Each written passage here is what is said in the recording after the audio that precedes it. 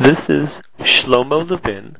I'm the rabbi of the Lake Park Synagogue on Milwaukee's beautiful east side, and I'm going to speak today about humility and thankfulness.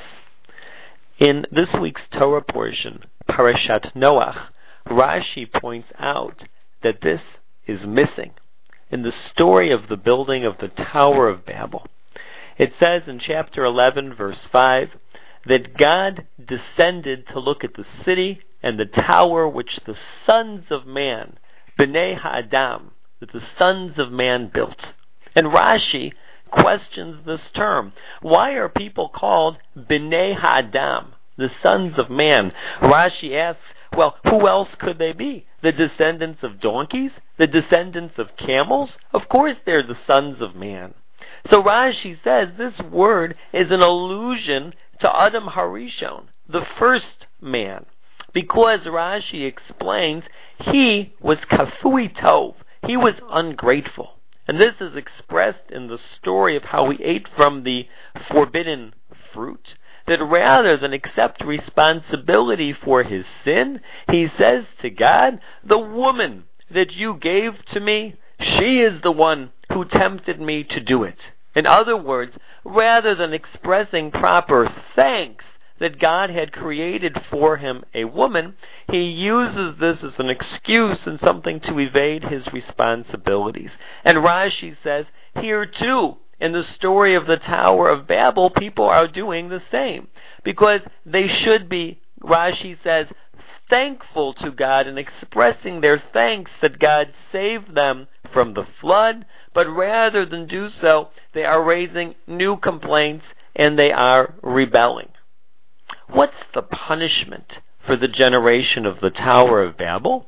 The Torah says in verse 8 that God dispersed the people who were building the tower over the face of the entire earth. And it's interesting that the Rambam, Maimonides, writes in his Laws of Repentance that exile is the part of the process of repentance which teaches exactly these midot.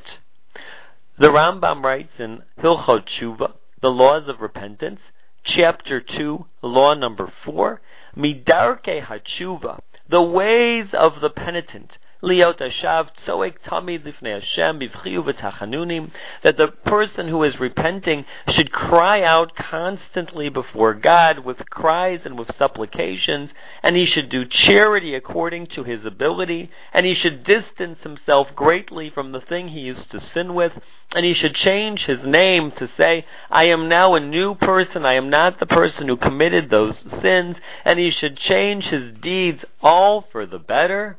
And then the Rambam concludes, V'gole mimakomo, he should exile himself from his place, because exile atones for sins, because mipnei shegoremet lo lehikana v'liyot anav ushval ruach, because it causes him to be more modest and more humble, and it breaks his arrogance.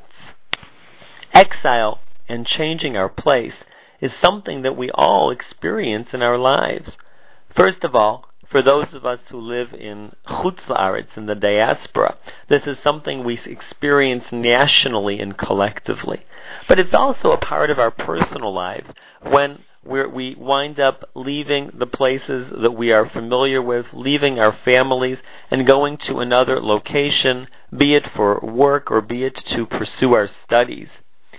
And may we be able to use these occasions as opportunities to teach ourselves and to remind ourselves of the midot of modesty and gratitude for the blessings that God provides for us. The midot that Rashi points out were very lacking in the generation that built the Tower of Babel.